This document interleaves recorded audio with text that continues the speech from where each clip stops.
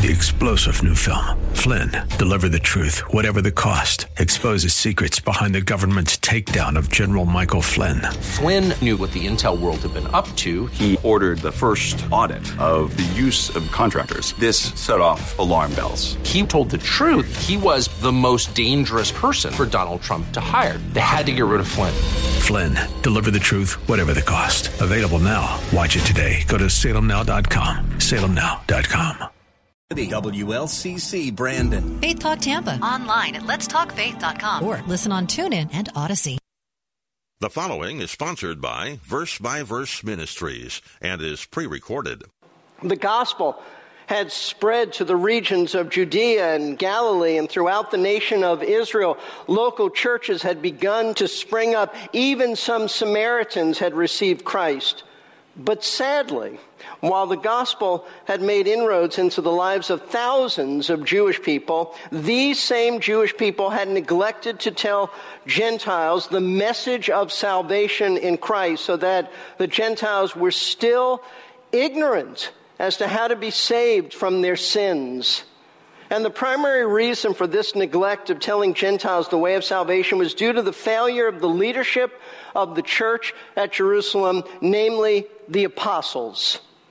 You see, being Jewish, each of the apostles had been raised to believe that Gentiles were unclean, and that to associate with a Gentile, they felt would result in them being spiritually tainted and contaminated and infected. And so for 10 years, while the gospel was making great advances into the hearts of Jewish people, the Gentiles remained in spiritual darkness and ignorance because Jewish believers, following the lead of the apostles, wouldn't get close enough to any Gentile to tell them about Christ. But all that changes when we come to Acts chapter 10, because it's here that God, through a very special vision, teaches the apostle Peter that he is not to look upon Gentiles as unclean.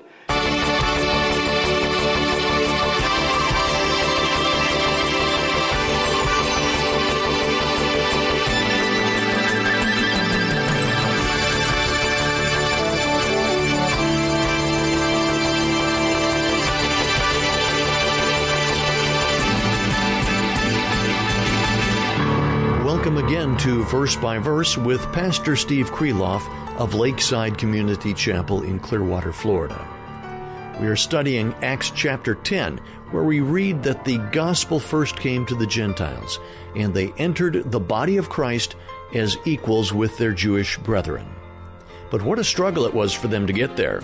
By the time we come to chapter 10, it's been about 10 years since Jesus commissioned the apostles to be his witnesses in Jerusalem, Judea, Samaria, and to the ends of the earth. In those 10 years, thousands of Jewish people in the city of Jerusalem had heard the gospel, and many chose to follow Christ. However, the Christians had not yet gone to the Gentiles until Acts chapter 10. This has been a fascinating study that has shown us God worked to bring the first Gentiles into the church. Now, with today's Verse by Verse, here is Steve Kreloff. Many years ago, when Michelle and I were engaged to be married, I was told that some Christian friends of Michelle's grandparents questioned whether it was right for someone who was Jewish to marry a Gentile. Now, these people knew that we were both believers in Christ, but they still had some reservations about it being biblically correct for a Jewish person to marry a Gentile. And frankly, when I heard what they said, it greatly disturbed me, because at that time in my life, I didn't know if they were right or wrong. I was a relatively new Christian, and I really didn't know what the Bible taught about this whole issue. In fact, I was so disturbed by this, I made an appointment with the president of the Bible college we were attending, and I asked for his counsel. And I'm so very thankful that he gave me good counsel. He gave me wise counsel. He gave me biblical counsel by telling me that in Jesus Christ it makes absolutely no difference what our ethnic or racial background is. He told me very clearly, he told me very firmly that a Jewish believer in Christ and a Gentile believer in Christ were free to marry each other. And I went, whew. And that was the plain teaching of Scripture. Now, today, looking back at that incident, I think what an absolute shame that these friends of Michelle's grandparents, who were, I might add, seasoned, veteran Christians, were so ignorant of such an important biblical truth. What an absolute shame that was. They really should have known better. But at the same time, it makes me realize that if after 2,000 years of having the New Testament, there are some Christians like these people who are still unaware of what God has to say about Jews and Gentiles being equals in the body of Christ, how much more was it a challenge for the early Christians to understand and grasp this concept? And that's why, folks, it's so important for us as we go through Acts chapter 10 to comprehend the truths of this chapter. We've been studying it for several weeks, but I remind you, it's in Acts chapter 10 where we read that the gospel first came to the Gentiles, and consequently they first entered the body of Christ as equals with their Jewish brethren. But what a struggle it was for them to get there. As I told you the last time we studied Acts, by the time we come to chapter 10, it's been about 10 years. 10 years since Jesus commissioned the apostles to be his witnesses in Jerusalem, Judea, Samaria, to the ends of the earth, meaning the regions where Gentiles lived. And during these 10 years, the apostles had been very zealous, and they've been very bold in proclaiming Christ, with the result being that thousands of Jewish people in the city of Jerusalem had heard the gospel, and many responding to it, so that a large church of thousands of people was established in Jerusalem. Also, the gospel had spread to the regions of Judea and Galilee and throughout the nation of Israel. Local churches had begun to spring up. Even some Samaritans had received Christ.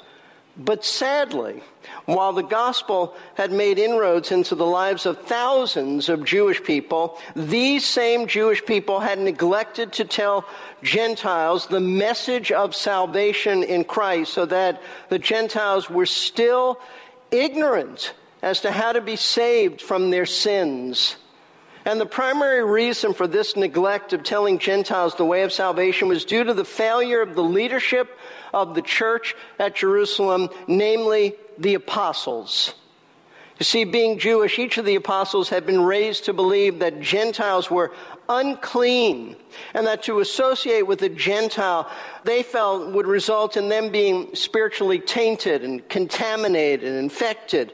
And so for 10 years, while the gospel was making great advances into the hearts of Jewish people, the Gentiles remained in spiritual darkness and ignorance because Jewish believers, following the lead of the apostles, wouldn't get close enough to any Gentile to tell them about Christ. But all that changes when we come to Acts chapter 10, because it's here that God, through a very special vision, teaches the apostle Peter that he is not to look upon Gentiles as unclean.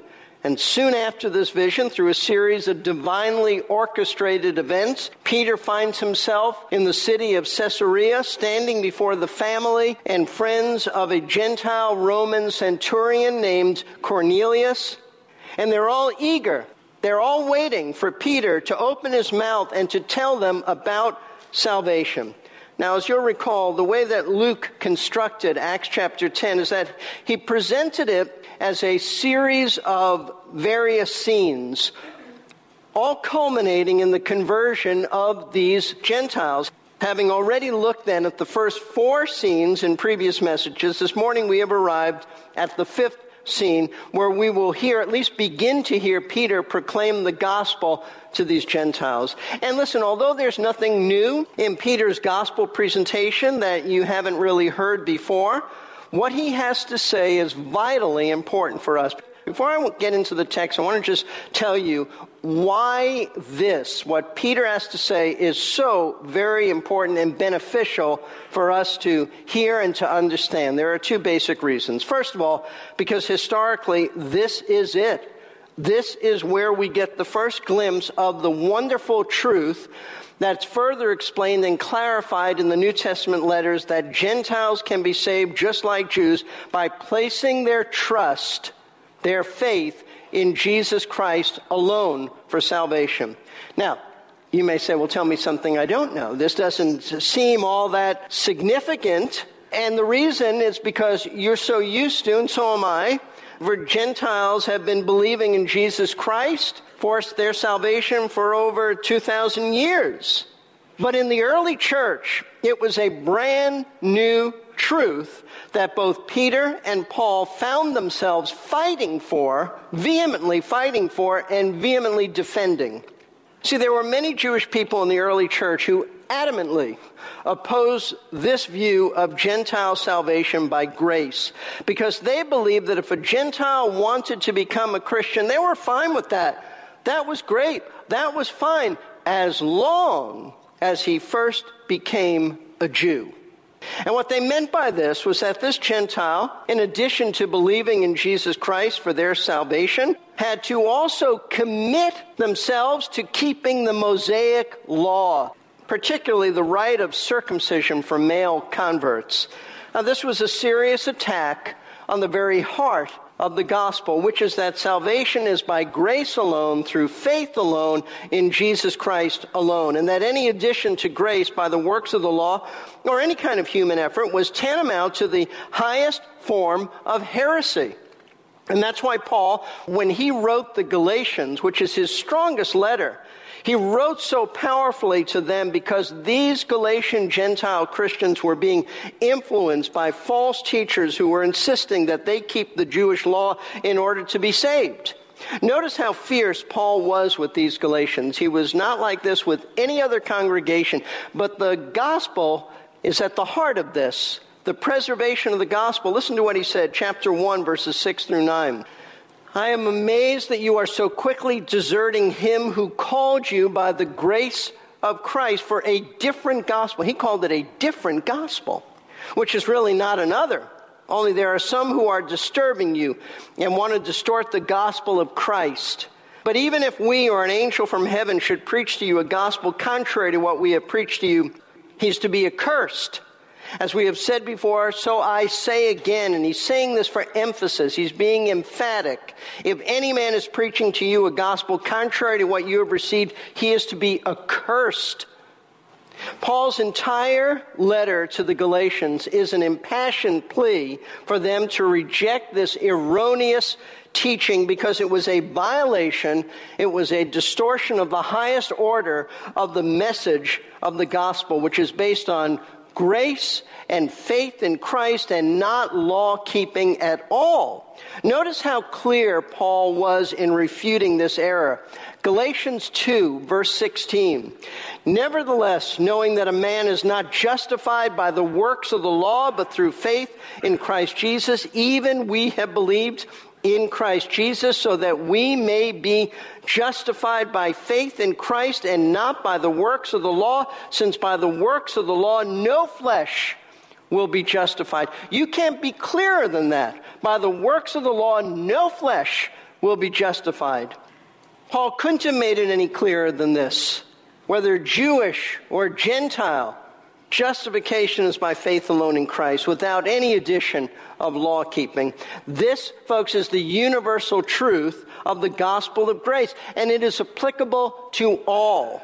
But in spite of how clear Paul was, some Jewish people in the early church were quite insistent on Gentiles keeping the law as necessary, they said, for salvation. And so the very first church council, which was held in the city of Jerusalem, was held for the purpose of debating this very issue.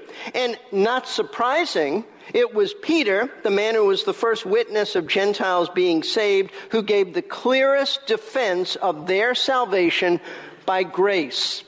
Acts chapter 15, verses 1 and 2 open this way. Some men came down from Judea. Now, where did they come down? Let me just interject this. They came down to the church in Antioch, where Paul and Barnabas were teachers. So some men came down from Judea, and they began teaching the brethren. So they began teaching this church. Unless you are circumcised according to the custom of Moses, you cannot be saved. And when Paul and Barnabas had great dissension and debate with them, the brethren determined that Paul and Barnabas and some others of them should go up to Jerusalem to the apostles and elders concerning this issue. So Paul and Barnabas are defending this. The church says, go to Jerusalem, see what the apostles, the elders have to say. So now the scene shifts to Jerusalem. We go to verse 5. But some of the sect of the Pharisees who had believed stood up, saying, it's necessary to circumcise them and to direct them to observe the law of Moses.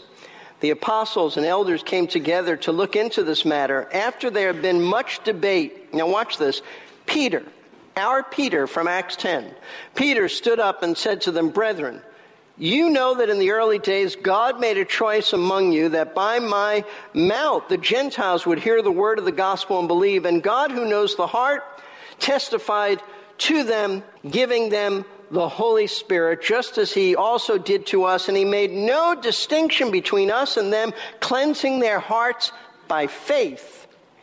Now, therefore, why do you put God to the test by placing upon the neck of the disciples a yoke which neither our fathers nor we have been able to bear? But we believe that we are saved through the grace of the Lord Jesus Christ in the same way as they are also. So, Peter unequivocally states that Gentiles are saved exactly the same way that Jews are saved, by faith alone in Jesus Christ, apart from any law-keeping and human effort. So, what we're going to see today, at least the beginning of this passage, as we get into the preaching of the gospel by Peter to Cornelius and his circle of Gentile friends and family, it's quite significant because it establishes right from the very beginning of Gentiles being converted to Christ the biblical, non-negotiable truth that Gentiles don't need to become Jews in order to be saved. And folks, although this issue is seldom thought of anymore in the context of Jews and Gentiles, in principle, this continues to be the most important and the most controversial religious issue of all time. Why? Because it is the question of what constitutes the way that people are made right with God. That's really the issue. In other words, it is the issue of the truth of the gospel being by grace and not by works, because Christ's death on the cross, and this is what it comes down to, Christ's death on the cross was sufficient to save people. There's nothing we can add to it. Nothing. And it is the truth that we continue to defend today and we fight for today. This is why Jude in his little letter starts off by telling us we are to contend for the faith that was once and for all delivered to the saints. This is the faith. And we fight for it. The reformers certainly contended for the faith, and it cost many of them their lives. Why did they contend for the faith? Because the Roman Catholic Church rejected it, and they continue to reject the message of salvation by grace for a gospel of human effort and works. And listen, every time you share the gospel with a self-righteous religious person, you are contending for the faith. You are contending for the gospel of grace, which they are opposing. And some of you have had to contend for the gospel of grace within your own family because you have family members and relatives who hold to a works-based salvation. So this is not a minor issue. This is not some irrelevant sidebar. It is the issue of salvation by grace as opposed to salvation by works. And here in Acts chapter 10, we see the clear teaching that Gentiles are saved by God's grace alone through faith in Jesus Christ alone. The second reason Peter's proclamation of the gospel to Cornelius and his family and friends is so significant is because it gives us insight as to what the apostles actually believed was the gospel message. In other words, it tells us the content of what we call the gospel, the message of salvation. What the apostles shared when they had the opportunity to share with somebody about salvation, what did they share? That's what we're going to learn today. It's important for us to be aware of this because you and I need to know what it is we are supposed to actually tell people if we have the opportunity to present Christ to them. I'm always amazed when I hear people who have been Christians for a long time, and yet they'll say, but I don't know what to say to somebody about Christ. I don't know how to explain the gospel to a lost person. Well, listen, pay attention to sermons. Pay attention to sermons and you'll learn. Take notes, figure it out.